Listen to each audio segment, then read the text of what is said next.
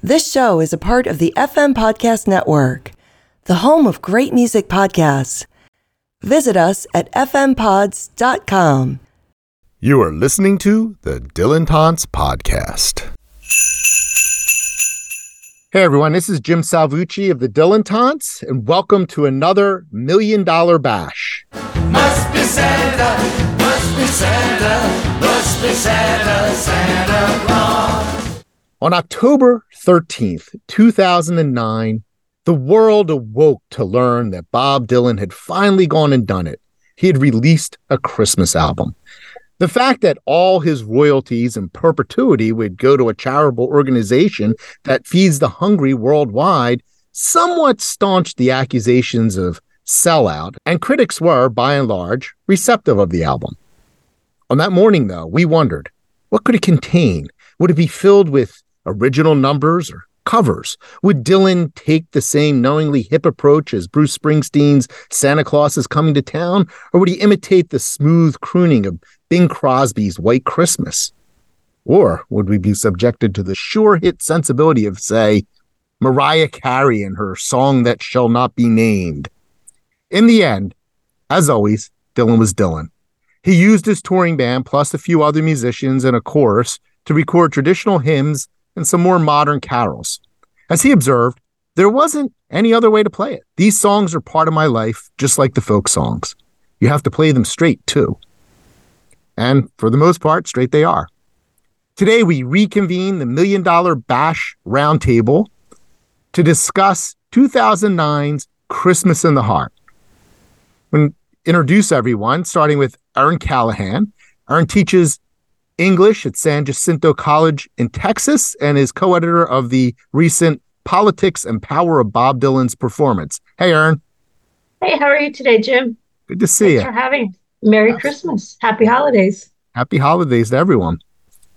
Next up is Court Carney, her fellow co-editor of the book and a professor of history at Stephen F. Austin State University, also in Texas. How's it going, Court? Good. Hello, everyone.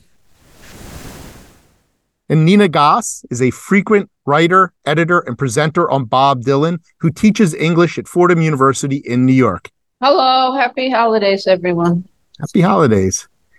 Graylee Hearn is author of Dreams and Dialogues in Dylan's Time Out of Mind and a professor of English at Xavier University in Ohio. Hey, Graylee. Hello, everyone. I'm happy to report that it is snowing in Cincinnati, so very Christmassy here. We're having nice wet New York rain here. And last but not least, a Dylan author and presenter from Alfred University in New York who is working on a book on John Wesley Harding, Rockin' Rob Virginio. Hey, Rob. Hey, Jim. Thanks for having me. Happy holidays to everyone. And I'm eager to discuss this interesting album. I don't think anybody can say it better. Interesting album. This is going to be an interesting conversation. So I'm just going to start off with a general question. And I'm going to go do something a little different than what I normally do. I'm actually going to answer the question first. Okay? Myself. This is our true confession time. What was your initial reaction back in 2009 when you first heard that Dylan was doing a Christmas album? And I know what my reaction was. I'm not talking about hearing the album. I'm talking about when you first heard that it existed. And I know that I had a little consternation, a little agita. I was a little concerned. What could it be? After all, it was like a punchline, right? Dylan, I think there was a comedian who actually made his career pretty much doing Christmas songs. And now all of a sudden his career has been in shambles. So I felt bad for him. But what could it be? Anything happened. The same year the album came out was Together Through Life. Not a bad album. Probably in no one's top 10. But a little bit of a downswing for him in recent years. And now somebody get a Christmas album. By the way, I also looked up the next thing that came out was the bootleg series of the Whitmark demos, which, in my personal opinion, of all the bootleg series, that's probably the last one I ever put on because it is demos. So it's historically interesting, but not too interesting to me otherwise. In the midst of that, we get a Christmas album. Little inauspicious. I was nervous. I'll tell you that. How did you react? Oh, can I answer? Yeah. All I want from him is original songs. And that's really what I want. So I thought, of course, this will be rich and interesting covers of music that I have no interest in. And I just want Bob Dylan songs. And I thought, do you have to do this? But obviously he does, and he did. And obviously we're grateful that he did. But that was my first reaction. Okay. So the lack of original material. Yeah. Anybody else? I practically detached a retina from rolling my eyes so hard at the news. No, I did not look forward to this album. I was skeptical. But Dylan has earned the right to do whatever the hell he wants. And so this is what he was in the mood to do. And the charitable contributions, that certainly helped explain some of the motivation perhaps behind it. But it was a puzzling career move and a puzzling artistic choice. So I wasn't sure what to expect, but was skeptical heading into the album. Yeah, I guess the charitable donation softened the blow a little. Maybe reattached part of your retina. All right, so we've heard from Nina, we've heard from Graley. I agree with Nina. I'm looking for original material, and that we had Together Through Life, which was an admirable effort, but not a kind of an album I turn back to quite often. And I think it was then Tempest came 3 years or 2 years later after Christmas in the Heart. Yeah, 2012. Yeah, so we were waiting a while for new Dylan compositions, and this seemed like again, charitable contributions, that's all wonderful, but it seemed like a very, very strange stopgap measure to just release something in the interim between albums that had original compositions on them. I agree, and I was hopeful that maybe he had written a Christmas song in my naivete, but it's also been a joke in our house that David, I think when we first started dating, used to do a Bob Dylan singing Christmas carols impersonation for me. And despite my skepticism, it's also now a joke in our house that Bob Dylan stole his impersonation. But I do think, I was hopeful that I knew there would be covers, but I thought maybe he's written a Christmas song. Unfortunately, he didn't, but I think it's grown on me over the years as I've listened to it more and more. So I'm grateful he did it, even though it's only something I listen to once a year. Who among us has not done Bob Dylan doing Jingle Bells? I cannot believe this cynicism. I listen to this record all the fucking time, and y'all should too. Every month is Christmas month here with Dylan. I don't remember having a strong feeling about it. I think that's a weird time. I think when we go back, that period of Dylan's is interesting, right? I think this is the theme time era, and I think it fits into that. But I think it's interesting. I think not the record itself, but just like why he's making these decisions to do it. I don't remember feeling strongly against it, which is unlike me. So I probably did feel strongly against it. In my bones, I was probably cynical. How's that? But not in your heart. No. Christmas in the heart, but right. Cynical in the bones. Cynicism in the bones. Corey, you can release an album, Cynical in the Heart. I love it. Yeah, I think a lot of cynicism all around. I know there were a lot of early reviews that were trashing him for cashing in, and then people realized, oh goodness, it all goes to charity. They should read the liner notes. Which, and my understanding was, he was approached about doing this album, if I remember correctly. So he was asked to do this album. Would this be the last gasp of someone being accused of selling out with music? The 2000s?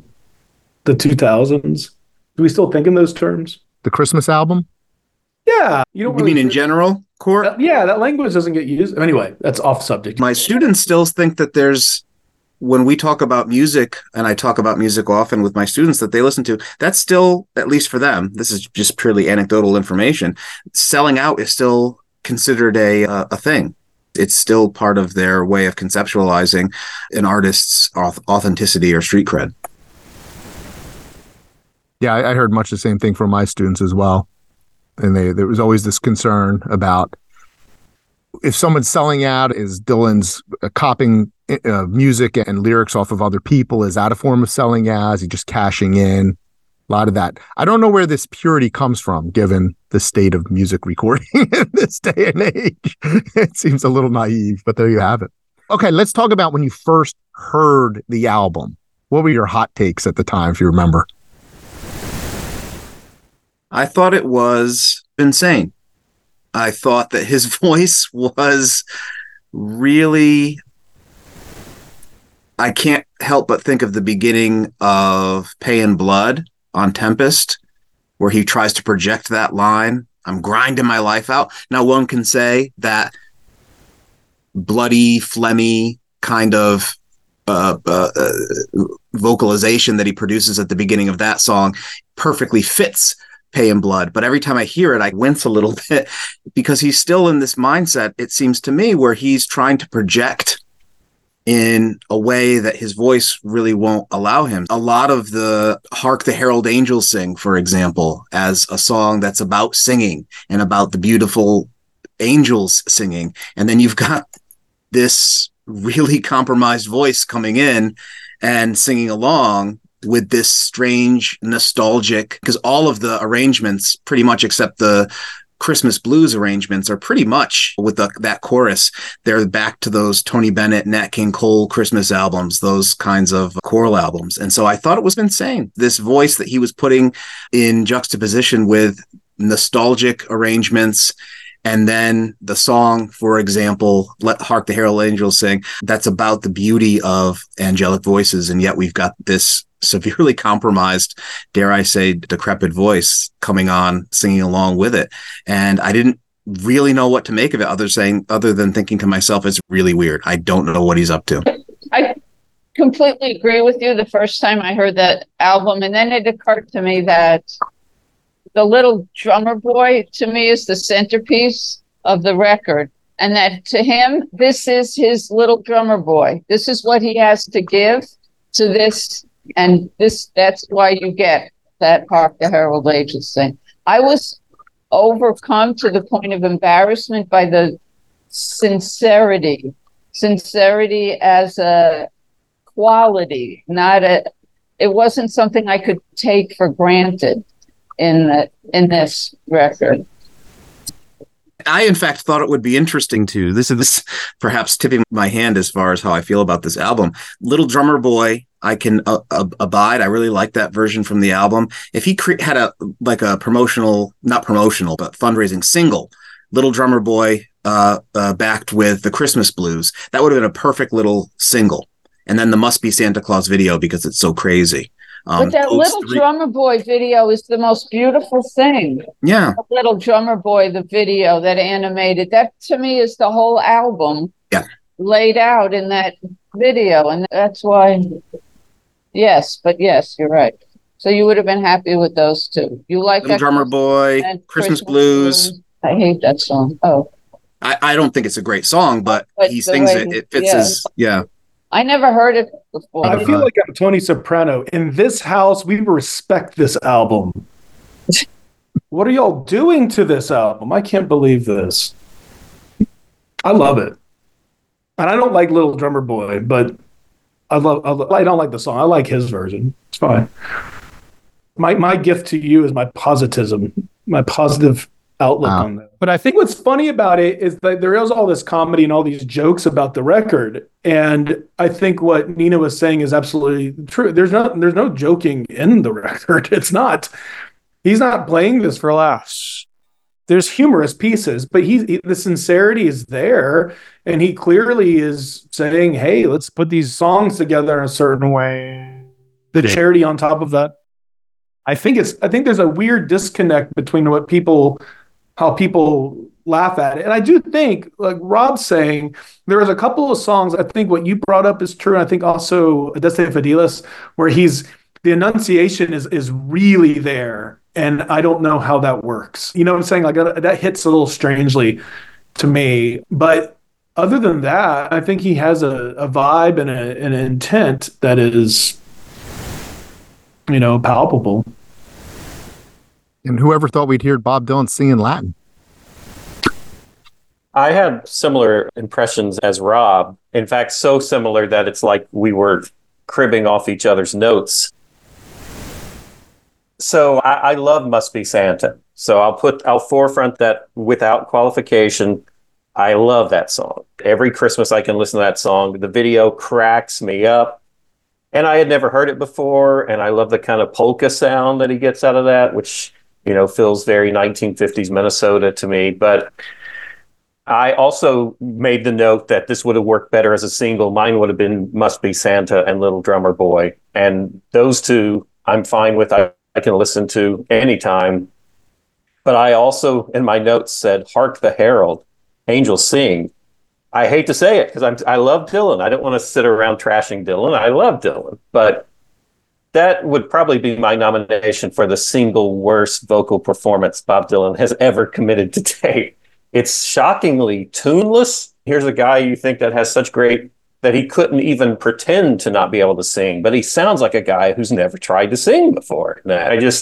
He sounds like he's been gargling with Drano beforehand. It's bad. And it's not the only song in which his voice takes whatever might have been a touching gesture and just makes me cringe. And sometimes my students will complain about how long Bob Dylan songs are sometimes, and they are unconventionally long. But I would sometimes think it was hard for me to make it all the way through to a song, but I felt obligated to do so in re-listening to the album. Love Must Be Santa, love Little Drummer Boy, thought Christmas Blues was interesting, but I, after this roundtable, doubt that I'll ever listen to any of those other songs again. Grayley, you're saying that this 2.5-minute song is clearly and by far his longest track. Yeah, essentially, that's right. Yeah. I don't want to have these opinions. I don't want to feel this way about the album, but I just am not a fan. It is a weird juxtaposition in that song, Hark the Herald Angels Sing, his vocals with that very angelic chorus, the female chorus singing.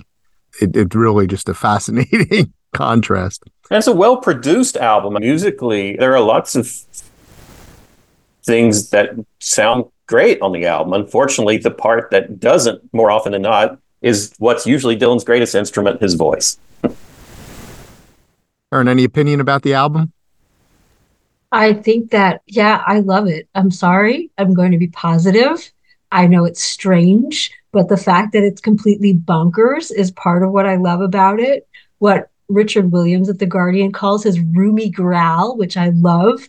Yeah, it's strange. And one of my favorite Christmas albums is Bing Crosby and the Andrews Sisters. So we get that Andrews Sisters, especially in the Christmas Island song, I'm like, oh, this is harkening back to Mele Kalikimaka, but God, his vocal is rough, man. It's just, it doesn't make me feel any sort of island breeze. But I think he murders one of my favorite Christmas songs, I'll Be Home for Christmas, but maybe he's been on the road so long and he's craggly, and so we take him where he is. And I'm just grateful that I have this. Little Drummer Boy is a highlight, and Grayley, I agree. Must Be Santa is just delightful.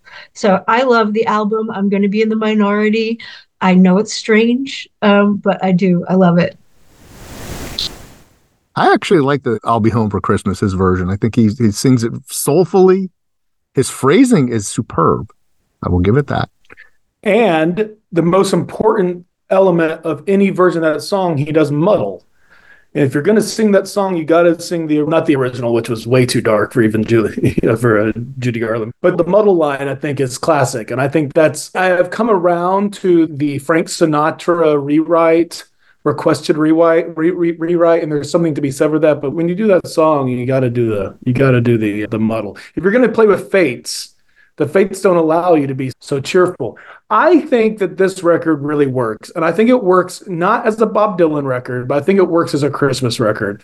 I think there are very few Christmas records that have an entire vibe to them. I think you have to go back to the Bing Crosbys, the Frank Sinatras, that first Elvis record. But in the recent years, there's great Christmas songs, but there's not very many great Christmas albums. And I think this is up there. I think this has a consistent feel. I think it's got a vibe. I think it's got a tone. And I think you can put it on and it has something that resonates beyond that. I'm not going to put it up there with the Dylan record. And I'm not going to put up there with what as a 2000s marker of Dylan. And everything that y'all are saying, I think is absolutely right. But there's something about it that I think is really sneakily great. And I think it has a beautiful vibe to it. And I think the sincerity is interesting. And I think this combination of old and new and all that kind of stuff is really fascinating. And the other thing I'll say is that the most recent song on there is like 1963, I think. Do You Hear What I Hear, which I did not realize was written in the 60s. I think he has songs from like the 18th century and he has songs up to 1963. And I think you can make an argument that this goes into the philosophy of modern songs world, theme time, all that kind of stuff. I think there's something really touching about it. And I'm not saying I thought all of this when I first heard it, but it has really grown on me. And I think it's a beautiful addition to the season that we are in. If you had no idea who this man was, if there was no Bob Dylan and you had no idea who this was and you listened to this album, you got this album, it came out of nowhere and you listened, wouldn't you find it absolutely fascinating and extraordinary, the feeling and the humor and the range of material, and this man trying so hard to get this Christmas spirit across to us, all different palettes of the Christmas. Wouldn't you find that? I think that I would. That's the best thing you've ever said, Nina. I love that. Oh yeah, thanks. I love everything you just said. Hey. But we need more weirdness. This is what Christmas is about, is weird, dark, unlistenable vocals, right? Matched with Andrew's sister level stuff. I don't know. Yes. You brought up this song, Do You Hear What I Hear? I recently read that song was written not just in 1963, but during the Cuban Missile Crisis, and was in direct response to the Cuban Missile Crisis. The two songwriters were feeling stuff and wrote it out as a Christmas song. There's not a lot of Christmas in that song. It's a little tangential, but I think Winter Wonderland's the other one, right? There's not very many. It's Christmas adjacent. It's cold. It's for y'all of the northern climes. That's interesting though, right? Because Do You Hear What I Hear? Then is that the only song that is then connected to Dylan's recorded career? Everything else predates it. And then you have that. That's interesting. No, it Must Be Santa's like 1961, so it's roughly adjacent. And it was originally recorded, I believe, by Sing Along with Mitch. Yeah, Mitch. And here's the thing. What a historical event was that written about, Jim? Oh, that was written about a crazy party that has an uncredited actor running through it. I love this shadow history that all these songs are actually none of them are about Christmas. They're all socio-political protest songs that have been brought together by Dylan and his genius. They're finger pointing songs. How often do you play this album? Nina put up one finger. Aaron put up one finger. For those who can't see at home. Just in the holidays. This is the only time that we listen to it. So between Thanksgiving and New Year's, that's it. It's a hard one to pull out, like in July. But there is that great story where all of your favorite Christmas records were recorded by people in shorts in LA in July 5th or something. Yeah, this is not a year-round one, right? That's obvious. But maybe it should be. What do you make of the title? We haven't talked. The title is weird, isn't it? Isn't that a weird Christmas in the Heart? There's apparently a pretty well-known album called Christmas in the Heartland, which makes a little sense. What does that mean, Christmas in the Heart? Sounds like a threat. I assume Scott Wormuth will tell us it's some noir film, like a book within a film and a wonderful noir film. But I think that's, yeah. And that juxtaposition of Christmas in the Heart and the music, but then the cover image, which almost too much. Yeah, I want to talk about the artwork too, but what about the title? You're giving me a thought. There were some thoughts I had in advance of our discussion, but now your question about the title, I'm suddenly seeing a connection here. So one of my thoughts in re-listening to this album is there are certain parts of the Dylan story that are so familiar to us, so accepted as conventional wisdom that they're almost articles of faith. And one of them is that Dylan is always forward-looking. Don't look back. It's always the next thing. And I think that also links with a lot of us, our more progressive political sensibilities too, right? That look moving forward, leaving behind and critiquing the errors of the past.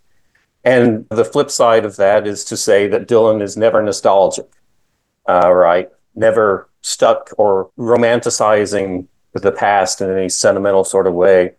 But I think there are certain works that challenge that tenet of faith. And Philosophy of Modern Song is one of them. I think that there are times I would call the work nostalgic. Not in the way I think sometimes people have claimed that it's somehow sympathetic with Trump and Make America Great Again. I don't believe that at all politically. The things that crowd are nostalgic for, namely white hegemony, is not something Dylan is in any way nostalgic for. But he does often come across, I think, in that book as nostalgic for a golden age of American music, a high watermark that we've never hit since. And I think Christmas in the Heart is a nostalgic album. It's like a Christmas card that's been sent to 1956 Hibbing, Minnesota. And I think that we can call it sincerity, but we can call it sentimentality too. And I think both of those labels are equally accurate. But when you ask the question, Christmas in the Heart, suddenly the first thing that popped into my mind was the last stanza of Yeats, Lake Isle of Innisfree. I will arise and go now, for always night and day. I hear lake water lapping with low sounds by the shore, whether on the roadway or on the pavement's gray, I hear it in the deep heart's core. And the sense of Yeats living in London and the gray pavements and listening to this lapping water sound, and it suddenly brings him back. It's Proust's Madeline, right? It suddenly triggers all these associations with the beloved rural place in Sligo in Ireland. And maybe that's what Dylan's going for, that this sort of sense that he's gone a long way from home.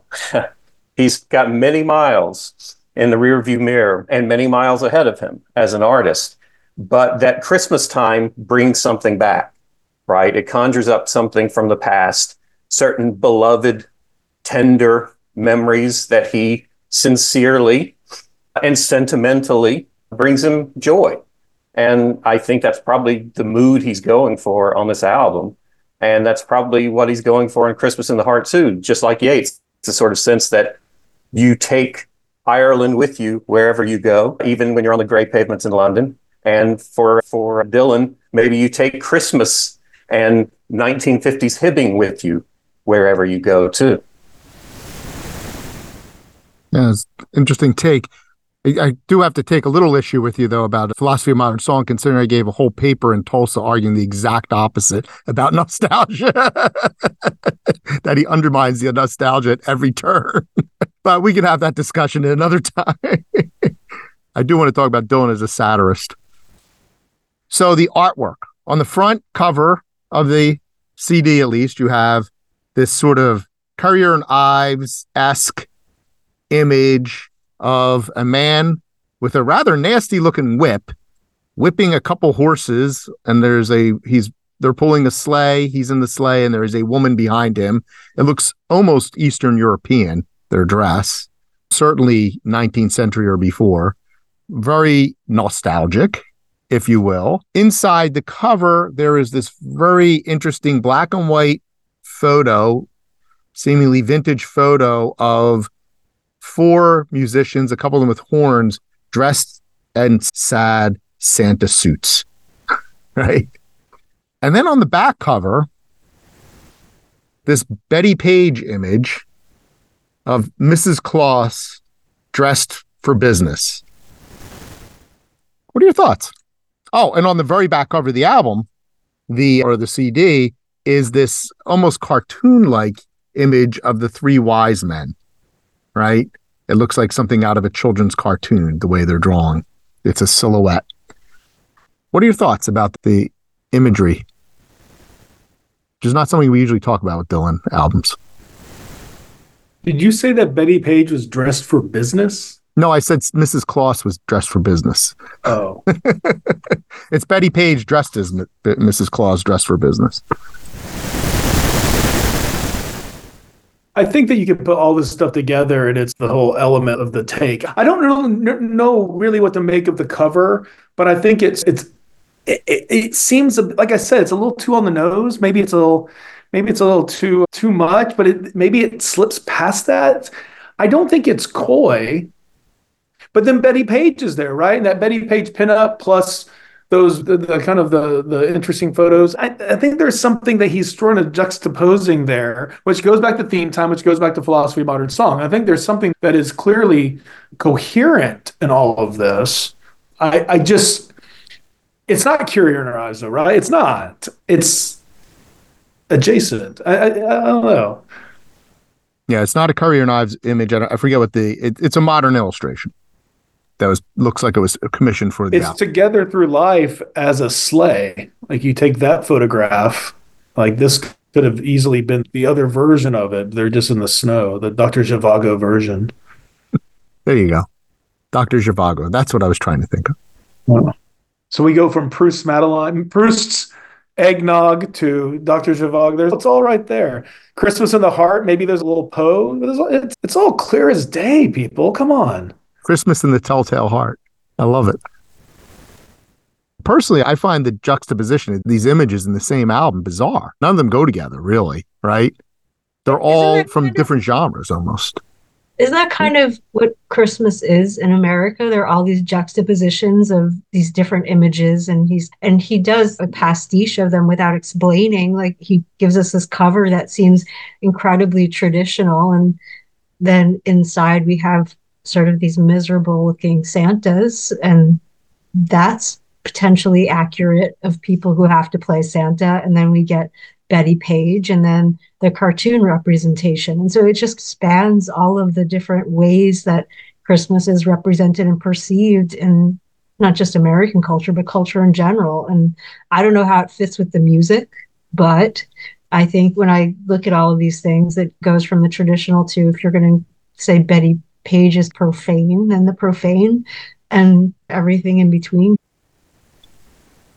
The songs cover all those modes. That's the point of the album, is that the songs cover all the tones that Erin is talking about.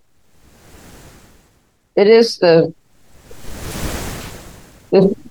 material and sexy and melancholy and spiritual. It's all there in the record. I think the images on the packaging are completely directly tied into the range of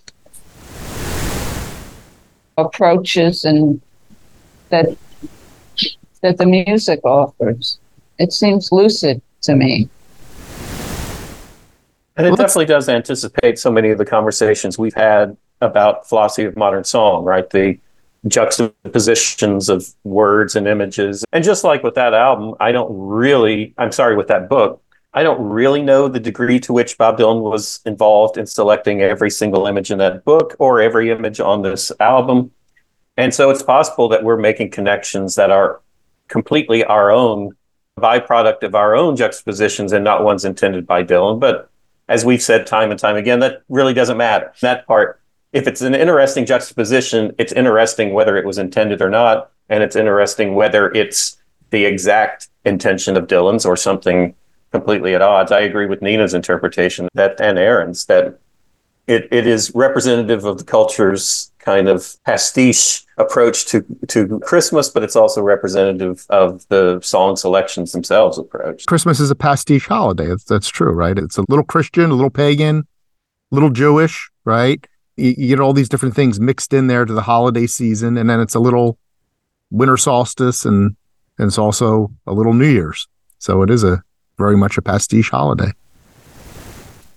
So we talked a little bit about your favorite music in it. First off, do we all agree that Must Be Santa is a standout number? Or does anybody disagree with that? No one disagrees? Okay. So then the next question is, and we talked a little bit about this already, what is your favorite song besides Must Be Santa? What else stands out for you? We heard Little Drummer Boy. What else?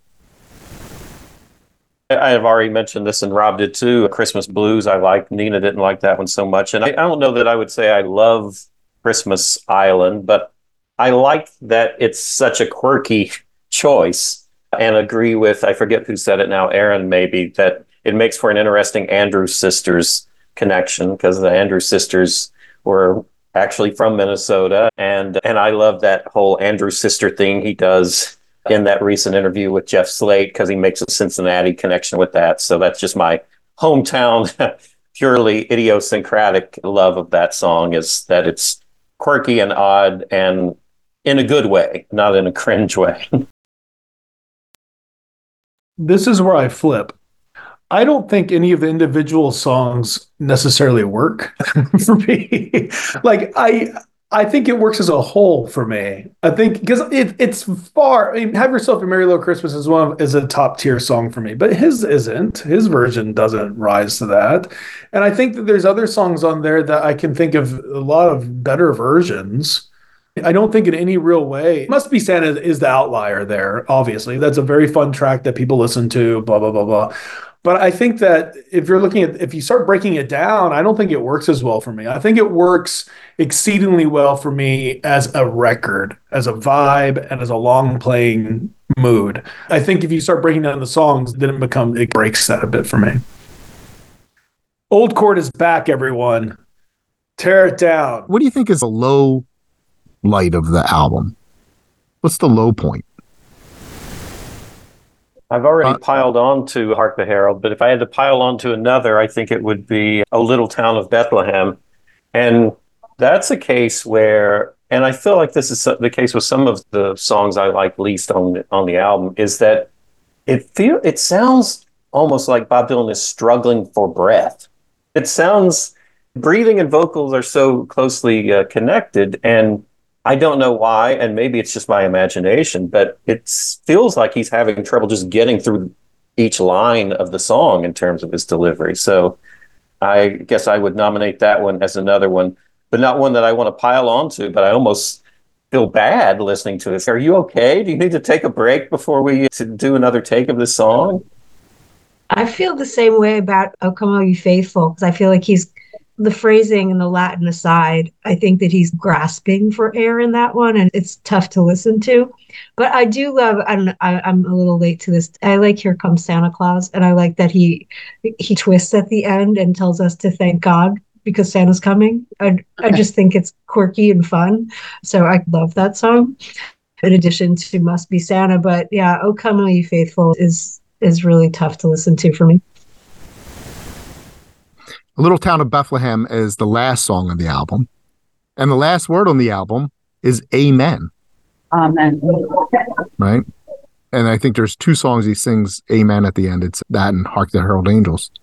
Both of the ones that Graley singled out as being lowlights on the album, which may tell us something. Here's a speculative question. If Dylan was approached by another charity and asked to do a second Christmas album, Oh my God. aside from what he might write himself, what would you want to hear on this Christmas album? Silent Night. Why? I don't know. It's hard to sing.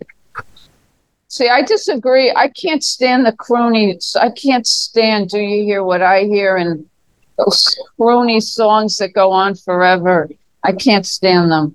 And I like I think I'm sticking with my theory about the voice, the exhumed corpse voice on the carols. I think he's working that. I think this is Bob, when his spiritual self, he's giving what he's got, and he's fashioned the sound of giving what I've got. I think he's working that sound on purpose on the carols. So I go with that.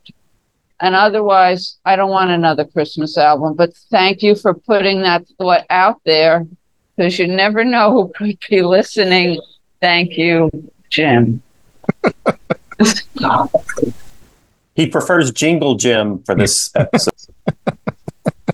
Who doesn't want to hear Bob cover Mariah Carey at Christmas? That would just be fantastic, wouldn't it? No, I don't know. I think Silent Night would be interesting, but Jingle Bell Rock might be cool to see what he did with that and the Rough and Rowdy Ways kind of vibe. That might be fun. But yeah, I'm with Nina. I think one Christmas album in Bob's lifetime is probably enough. Can I ask a question? If you were to make a compilation of his Christian work, would you put the carols on there? They're so different there because if we're thinking of the trio of gospel albums, I'm hard pressed to find moments of this kind of uncomplicated love and joy on those songs. On the gospel, yeah. Yeah. This is a different kind of naive spirituality. Right. Isn't quite the word I'm looking for here, but a kind of simple spirituality that he's celebrating here, which I think is appropriate for these kind of songs that work like Proust's Madeleine, as Grayley suggested, where it's like, oh, you hear the beginning of Nat King Cole's The Christmas Song, and it's evocative of that. It's got that affect to it. But yeah, that's a really good question. I think they're so distinct. I agree. I think there's a collective spirituality in the carols, and that's not that intense address of self to audience, that evangelical address in the gospel work. I think it's very different tone. I agree with you. Great question. Do you think, I know this is not how he works, but when I first heard it, I wondered if he wanted one of these songs to become one of those staples of the season, where every time you go into a Starbucks, you hear "Must Be Santa," and every time you go into Target, you hear "Must Be Santa," like you hear Mariah Carey or the "Do They Know It's Christmas," or all the songs I wonder if he wanted that. That sounds like a better world to me. A better world where if I walked in and heard "Must Be Santa" over any of those others. Every one of these songs can replace Bono's verse on "Do They Know It's Christmas?" So thank God it's them, not me, or whatever he's saying. How about Bob singing "Fairy Tale of New York"? We can have him do that. That'd be beautiful. Christmas Waltz. I love that song. I've loved that song a lot the last few years. I like that song a lot. He could do a lot. I think the religious element's interesting though, because what Nina's bringing up is like, how do you approach Christmas music at all? Is Christmas music even in the same realm? Is it an asterisk? It is by definition, the carols anyway are gospel, right? That's you can't really talk yourself out of that. So then, is it just a subset, add-on? I don't know. Well, I've got another thought for you. I haven't gone back to confirm it, but I have to assume this is the only Bob Dylan album that he's never done a live version of any, not a single one of the songs. And in that sense, it's very much a one-off. And if he were trying to have a famous song, you'd think he'd at least have sung it since he left the Jackson Browne studio in Santa Monica. But unless I'm forgetting, I don't think he's ever sung any of these songs live. Grayley, you're going to have to wait till volume 2 of Aaron and I's book on the power and politics of his Christmas performances, which will be a free PDF for anyone who wants to download it. That's interesting, though, right? He hasn't performed it, so if he's not performing it, is it in his mind? Is it a one-off? Like this was something that he's doing for charity. This was a thing he wants to put together. It Must Be Santa could have been something, right? That he could have brought in with the band, but he's choosing not to. That it is something. And has he performed a Christmas song live? Can't think of one. It's interesting to consider this as a one-off, and then you've got this, I don't want to say nostalgic, because it doesn't quite work for it, the whole Sinatra Songs project that came 6 or so years after this Christmas in the Heart, which seems to me to be a one-off, whereas the Sinatra Shadows in the Night and Fallen Angels and Triplicate, that's a project. I'm going to immerse myself in the Great American Songbook. Christmas songs figure into that songbook, and he plays those songs live. He plays a lot of them live, in fact. There's a distinction, I think, to be made between, and then the yield. I don't know if this goes back to one of Graley's like points of gospel that we just assume, but that the payoff for that Sinatra experiment is his renewed dedication to the more nuanced vocals of Rough and Rowdy Ways. But that's a distinction I would make between the Sinatra project and which doesn't seem to be nostalgic. He wants to get inside these songs and know these songs, whereas this seems to be more of a kind of like purely nostalgic type of one-off. But I think that parallel is spot on. I know Jim has been waiting for us to do a Sinatra session, but I love that the responses to that first Sinatra record were similar. Is this what is he a put on? Is this a joke? And then here's another one. Oh, and by the way, here's 3. Like that whole line is really funny. But I think that's interesting, right? Like he is, like what you said, he wants to live in those songs. Those are songs that were, and I don't think that's completely off base with the Christmas stuff. He's picking, these songs are particular songs that he would have known growing up. If we go back to whether nostalgia, whatever italics you want to put that word in, and those are songs he would have known. And so then you're like, is he living in these songs? But it doesn't have the same heft. It doesn't have the power on the other hand. But I do think there's something there. That connection is not, I don't think it's accidental. Any other thoughts about Christmas in the Heart? I do love that go on. No, this is just anecdotal nothing. I was just going to say, it's the one punchline that everyone says, what's your next bootleg series? It's going to be Christmas in the Heart. And it's the line that everyone likes to put on their volume, whatever. It's going to be the outtakes, but I'll take it. I'll buy it. Nina, what was your anecdote? Do you remember when a woman who was an extra in Must Be Santa video, she posted this detailed report of the experience online? Do you remember that? No. And rule number 1, don't look at himself, was rule number 1. Do not make eye contact with Mr. Dylan. That was but it was you can imagine the work that went into making that. And so it was very interesting. And is that John Cusack in that video? He is. The guy running through looks a lot like John Cusack. Get a good look at him. It really looks like him. I think it may be my favorite Bob Dylan video.